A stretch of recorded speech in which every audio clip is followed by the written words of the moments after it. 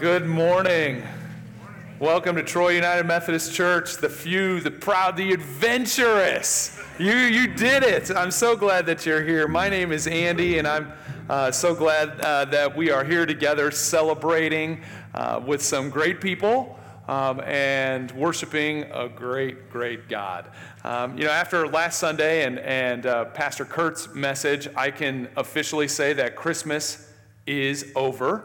And a new year has begun, and a new year where truly I believe that God is going to lead us into some exciting territory as a church. I was just kind of reflecting a little bit.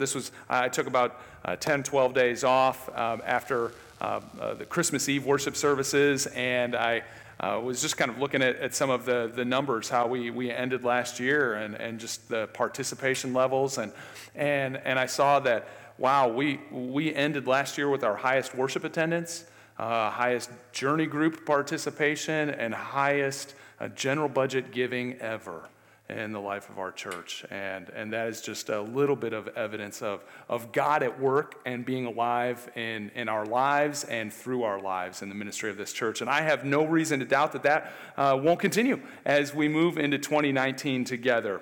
But a couple of important things that I want to share before we dive into this brand new message series that we're calling Generations. First, let me just address this up front. Yes, I do have the beginnings of a beard. It started as a vacation beard, and my kids loved it, so it's just continued on. And truly, to myself, I just had to prove that I could grow hair above my neck.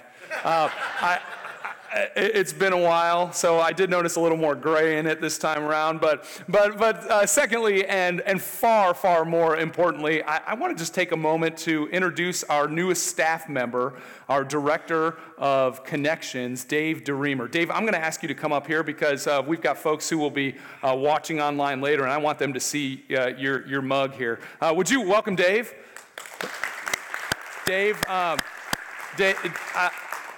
you're going to have an opportunity to shake Dave's hand. Hey, look at the camera. See, at 9 o'clock, we record. Hello. So you'll have an opportunity to shake Dave's hand after a worship service, but I wanted to share just a little bit about Dave. He officially started this past week, or at the beginning of the year, and Dave has 3 daughters and a grandson, and his brother Mark and his family have been a part of our church for about 6 months or so after relocating to this area. And Dave has served our military in the Air Force for 23 years before his retirement in 2016. So thank you.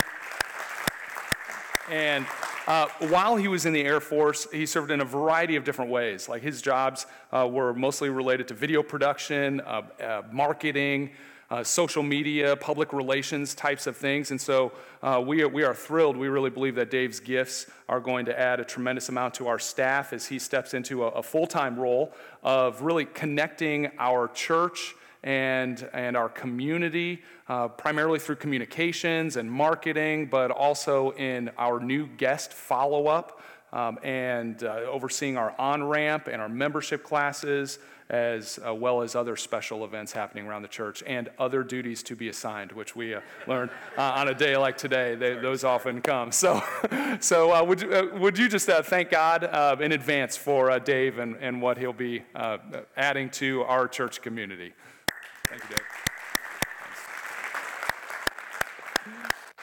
Dave. It is the beginning of an exciting new year in the life of our church, and it's a year where I believe we will continue to build upon the foundations laid by previous generations. As we as a church will invite more and more people on a journey with Jesus. Much will stay the same. But we will also experience some changes in the course of a new year. But one thing always remains the same.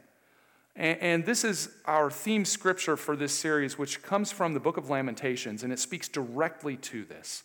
It simply states, "You, Lord, remain the same forever. Your throne continues from generation to generation." And throughout the next several weeks, we're going to be holding that biblical truth as our guide, that God, you remain the same. I mean, God doesn't change. Despite all the things in our world that change around us, God never changes. We can take comfort in that. And his throne, his reign continues from generation to generation. I mean, the way that we might experience God at work in our hearts and our lives, that may change. But God never changes. His rule continues from one generation to the next. And I think that's a really important thing for us to hold on to and to remember as a church that is truly multi-generational. We have 4 distinct worship services here on Sunday morning. Not to mention St. Jacob Dinner Church, which if the weather holds up, we will be having tonight. So I'm glad that you braved it. I hope there are more than 3 or 4 of us there tonight. But across all of our worship services, we have an age range of newborns who they might not remember much, but newborns all the way up to 90-plus-year-old worshipers in our congregation. And you know what?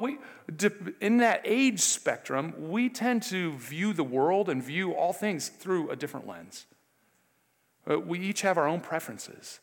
The ways that we best encounter and experience God. Maybe the distinction is traditional worship versus modern worship, or band-driven versus more of a choir-driven, suit and tie versus sweatpants.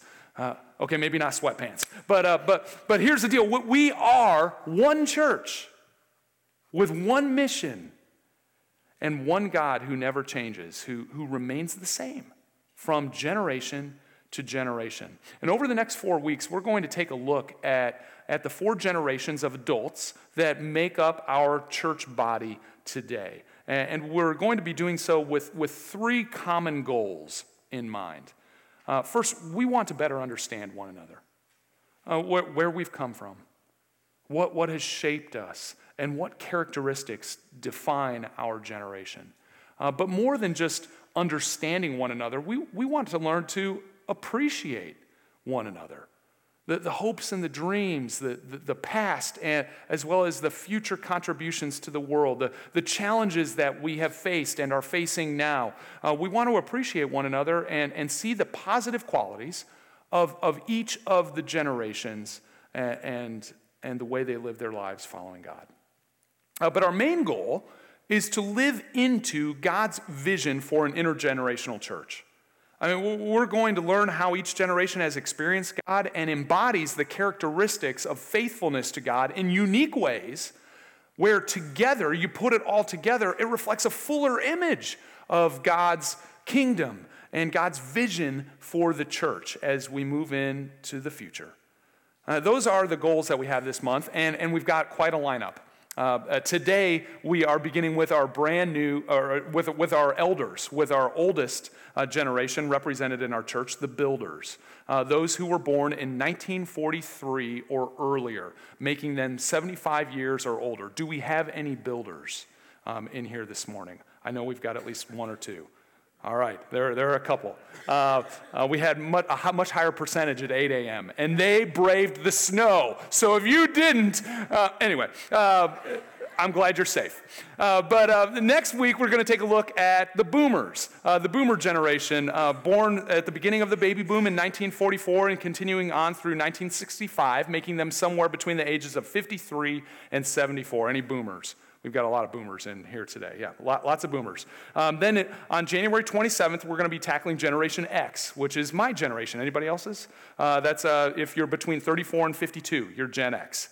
And then, of course, we can't leave out the youngsters, the Mosaics, born sometime between 1985 and 2002, who are currently 16 to 33. Who are the younger folks in here today? Oh, yeah, Rick. Sure. But I'm glad you folks are here today, too. But then on February 10th, we're going to all come together in a combined worship service at 10 a.m. in this place, and we're going to have a free meal to follow up with that free lunch. And that final week, we're going to pull it all together in a very memorable way, in a way that you won't want to miss. So that's what generations is all about. You, Lord, remain the same forever. Your throne continues from generation to generation. So let's jump into this week's generation, the builders. Whether as adults or children, builders strived through World War I and World War II. They survived Black Tuesday, the Great Depression, and the attacks on Pearl Harbor. Through tough times and hard work, they built families, traditions, values, homes, friendships, communities, and churches. They're called builders because they have left something behind, whereas previously those things didn't exist. Now, the builder generation is, as with all the generations in our series, are made up of a couple of subgroups. You've got the GIs who were born in before 1925, and then what is oftentimes known as the silent generation, born between 1925 and 1943. From the GI period, our world is still blessed with the likes and the life of Jimmy Carter, Paul Newman, Betty White, and up until this past year, George H.W. Bush and Billy Graham. From the silent generation, we have the likes of Colin Powell, James Earl Jones, Ted Koppel, Paul McCartney, Jesse Jackson. The years, just in general, when you're thinking about the ways that you were formed and the years that you were most formed as an adult, those years typically land between the ages of 13 and 22. And the builders' formative years were from a world vastly different than our world today. It was a world defined by a slower pace of life. It was unheard of for families to not eat around the dinner table together. Oh, and by the way, it was always mom who was cooking. It was a time when things were purchased for their value, not because they were trendy. People fixed things that were broken. Most people were survivors, faithful, loyal, and dependable. They believed in God and country and family. If a generation could be defined by a scripture passage, Deuteronomy 10, 12 through 13 might be the perfect passage for the builders. Let me just read that to you again. And now, Israel, what does the Lord your God require of you? He requires only that you fear the Lord your God and live in a way that pleases him and love him and serve him with all of your heart and soul. And you must always obey the Lord's commands and decrees that I am giving you today for your own good. Builders sought to do just that.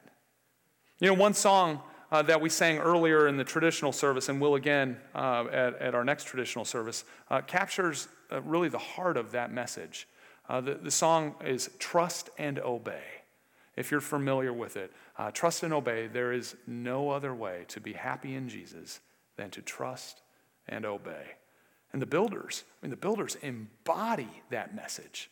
And they did so through challenging times.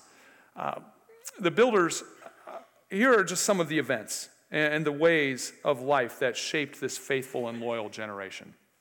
The older folks from this generation were born into a post-World War I era. World War I was a traumatic experience for the entire world. Over 20 million people died in World War I, including over 100,000 American soldiers. Here in America, when the war ended, people just wanted to forget it all. And thus the birth of what is known as the Roaring Twenties, the decade of escape. If you're familiar with F. Scott Fitzgerald's book, The Great Gatsby, it was written during and about and took place in the Roaring Twenties. It was a time of economic boom and prosperity, really a time of excess and entertainment. But that all came crashing down beginning on Tuesday, October 29th, 1929, known as Black Tuesday. Which marked the worst day in the stock market crash that sent the entire Western civilization into a 10-year Great Depression. This was the time period of the Dust Bowl and John Steinbeck's Grapes of Wrath. Really, the impact of the Great Depression on the builders' generation cannot be overstated or overestimated. Between 1929 and 1932, Worldwide gross domestic product dropped by an estimated 15%. Now, by comparison, during the recession of 2008, 2009, which if you had any investments, you know how difficult it was to live through that. Worldwide GDP fell by less than 1%. But it wasn't just the economic challenges that defined this generation. The world, plain and simple, was just different. This generation was largely rural, but the times were a-changing. In 1900, 37% of the workforce was in agriculture in some form or fashion. Just 50 years later, by 1950, that was down to 12%. The automobile changed this generation's way of life too. Many builders can remember when their family bought their very first vehicle. No TV. A radio was the main source of entertainment, and musically, it was the era of the big bands. I mean, Benny Goodman and Glenn Miller Orchestra, Louis Armstrong and jazz, Bing Crosby, Frank Sinatra. That's what you would tune into, to dance to, and to have fun with. The builders lived through Franklin Roosevelt's New Deal, which helped turn the U.S. economy around by putting millions of people to work. It was the time of the birth of the national parks, which countless people enjoy to this day. That is, unless there's a government shutdown. But the biggest life-shaping event for most builders was World War II. Beginning with the Japanese attack of Pearl Harbor on December 7th, 1941, when over 2,500 people died and were killed. The United States entered the war, of course, on the following day. And men, the builders, pulled together, and everyone did his part to win the war. I mean, men between the ages of 20 and 44 years of age were eligible for the draft and were drafted into military service. Many men volunteered or themselves were drafted. Many women stepped into the workforce in record numbers. And those at home prayed and purchased war bonds and rationed in support of the war effort. In our world today, there are many conflicts throughout our world today, but those of us who did not live through World War II cannot fathom the magnitude of this crisis or its impact. Overall, somewhere between 60 and 80 million people died in World War II, including over 20 million soldiers. 400,000 Americans died. 400,000. Now compare that to the next generation's war, the boomers' war, Vietnam, where 58,000 Americans died. Or this generation's war, the war on terror, since 9/11, where approximately just a little over 10,000 people, Americans, have died, and roughly 1 million people worldwide. The magnitude of World War II is unfathomable for most of us living in today's world. And these major crises, along with three major influences, really developed builders' characters in substantial ways. Those three major influences being family, school, and the church. The process of becoming an adult was carefully supervised by these three institutions. Social activities revolved around church and school. Family life made life fairly stable. And this helped people find some stability in a world that had difficult times and created a sense of unity amongst people. And although the following characteristics don't define everyone in the builders' generation, they're fairly descriptive of this generation as a whole. Builders were hard workers and are hard workers. Their rural foundations and economic woes dictated need to work hard. When times were tough, they had to learn how to move ahead with diligence and perseverance. Builders tend to be savers. The Great Depression and rationing during World War II just kind of created a thriftiness and if we're honest, in some ways hoarding right? But have you ever heard this or said this yourself? Oh, we better hold on to that. We never know when we might need it. Some of you have whispered that before. Yes, builders were savers. Parents tried to save money, and in order to leave an estate to their children. The future welfare of their children was a top priority, and is a top priority still for builders. Builders also tend to be frugal and cautious. Things were mended or repaired rather than thrown away. Cardboard oftentimes stretched the life of shoes. I had somebody at the 8 o'clock service said, yep, that was me. Lights were turned out. Heat was turned down. Energy-burning items were turned off to save money. In those days, builders used public transportation often when they could, and oftentimes walked to the store. We've all heard the stories of walking to school, 8 miles uphill both ways, right? They planted gardens, canned food. Credit was not widely utilized. Make do or do without was a common saying. The wars, World War II in particular, really brought this generation together, making them an extremely patriotic generation. Builders also tend to be very loyal. Commitment defines them. Many builders only worked for one company their entire careers. Builders also tend to be private. Personal sharing was only for within the family, if that.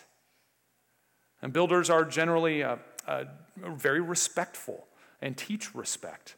Parents, bosses, officers, teachers, anybody in authority was to be honored, really, no matter what. And builders prove dependable. They're very self-disciplined and like to finish what they begin. I mean, these characteristics, you can see how they might even bleed over into the faith of builders. I mean, the loyalty, duty, discipline, and personal responsibility that define builders made them largely responsible for building up the religious institutions of our day. The majority of builders believed in God. Most were brought up in the church and in Sunday school and are very, very committed to the church. They tend to have a strong sense of obligation in serving the church. They're often at the heart of their churches, probably because they're so willing to serve and to give above and beyond. They are the most church-going generation statistically, and they give generously. Especially to religious organizations. Whereas current generations tend to focus on describing their faith in a personalized, individualistic way. Builders, being deeply private people in general, don't articulate their faith in exactly the same way. Most builders articulate their deep faith by holding strong morals and by being committed to the well-being of the world and their church family. They put their actions and their money and their heart where their mouth is. And that's just a high-end view of who builders are, what it is that shaped them and what qualities define their character and their faith. And of course, and this applies to all of our weeks to follow, it is very difficult to clearly connect and define everybody when you're making generalizations about a large range of people. But I have found that these generalizations, they hold true for most of the builders that I have had the joy of knowing and experiencing in my life. I mean, I think about my grandparents and my wife's grandparents. And just the legacy that they have left. I think about the people that I visited in my neighborhood and grew up knocking on their door and sitting down and talking with as I collected money for the newspaper that I delivered them for 8 years. Remember that? Newspapers? Remember those things? But I also think about the many people in the very first church that I was a part of who loved me. And showed me the love of Jesus. I think about many of the builders that I've had the pleasure of meeting who are a part of this church. Not just a pleasure of meeting, but serving and serving alongside. I mean, many of the builders of this church literally helped to build this church building and have proven faithful for so many years in building the faith of this church. In fact, just this week, I had an opportunity to sit down with one of our members to hear a little bit of his story, and I would love for you to take a look at this.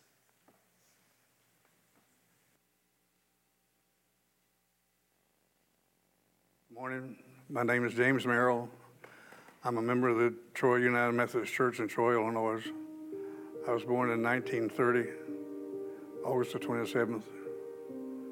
I served in the Army Air Force for 4 years, was discharged as corporal. I have a family of wife, Margaret Merrill. I have 2 sons and a daughter, which is all members of the church. They grew up here at the old church, and later on we moved over to here out of the old church and helped build this church here. I have been, for all the years, I was usher part-time a little bit in the old church. In my early years, I tried the Navy, and the Navy wouldn't take me. So I tried the Army, and the Army wouldn't take me. So I tried the Air Force, and the Air Force said, I'll take you. And at the time, I was only 16 years old. Like Margaret, my wife, his dad was a preacher.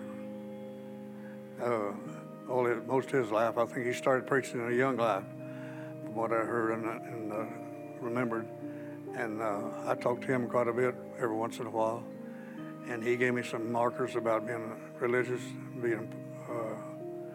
belonging to the church and stuff. I really think that he changed my life along with my wife, Margaret. Margaret done a real good job of changing me. I can brag about that. And he would tell me, he says, to being an usher, he loved his ushers. And he said, you need to wear a tie, a white shirt and a tie to be an usher in a church. You need respect, and people will love you for that, and they do. So I can give him thanks for a lot of that, and also Margaret too. She stood by me and pulled me through a lot of rough times. And my Christian life is dedicated to her and my kids. To be a builder, like we're going to go through in the next few weeks, is something that I think is one of the nicest things a person can do, because I can go back and say, I didn't put nails and screws and things, but as an usher, I greeted people and welcomed them into the church, which was the job of building it all. And I know that I have a lot of respect from my preacher and from my members in the church. What I'm so really proud of is my family. I've got son-in-laws, I've got grandkids, children, and I've got a wonderful wife and grandkids, and so it's altogether different lifestyle that to explain it, you'd almost have to be there. But money-wise and the ranks and stuff and the pay and stuff like that did not mean a thing to me. I was there for one reason, and that was all. And that comes on right into the church. I'm here for the reason because God put me here. My family is with me, and it's one of the greatest things that I think I've ever done in my life, to help build what this younger generation will need. I believe that's with all my heart.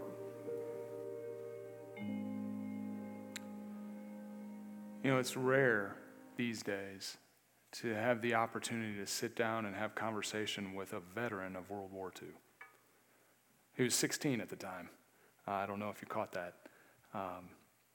But I thoroughly enjoyed visiting with Jim He is one of the many faithful people from our congregation who have willingly given of themselves to build a better family, a better church, and a better future for the generations that follow.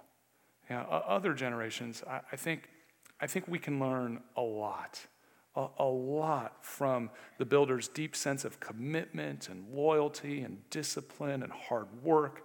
But I feel that those of us under 75 years of age can most admire the builder's willingness to sacrifice for the well-being of others.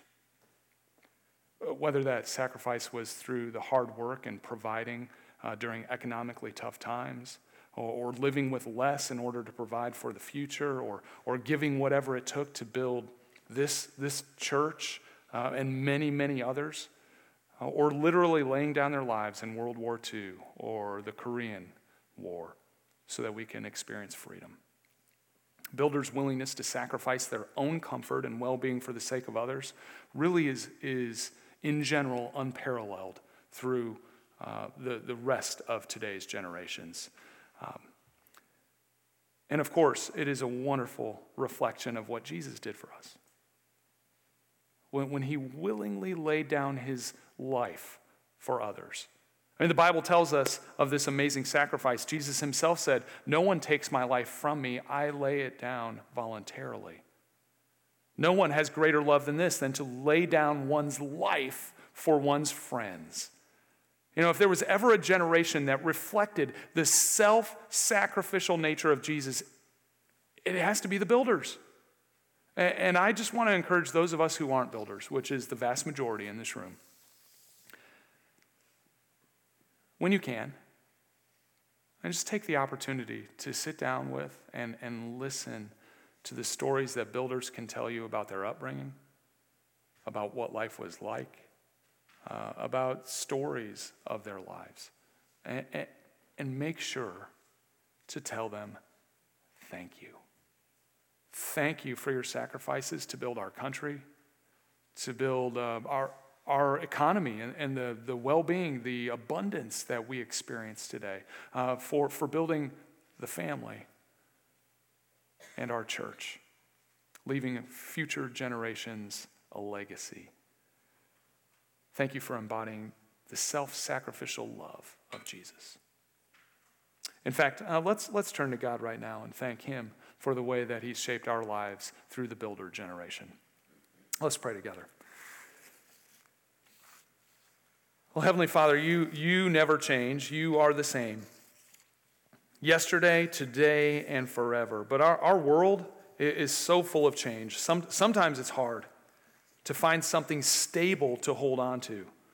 And many times the most stable things in our lives had their foundations laid by the builders. Our schooling, our church, our families.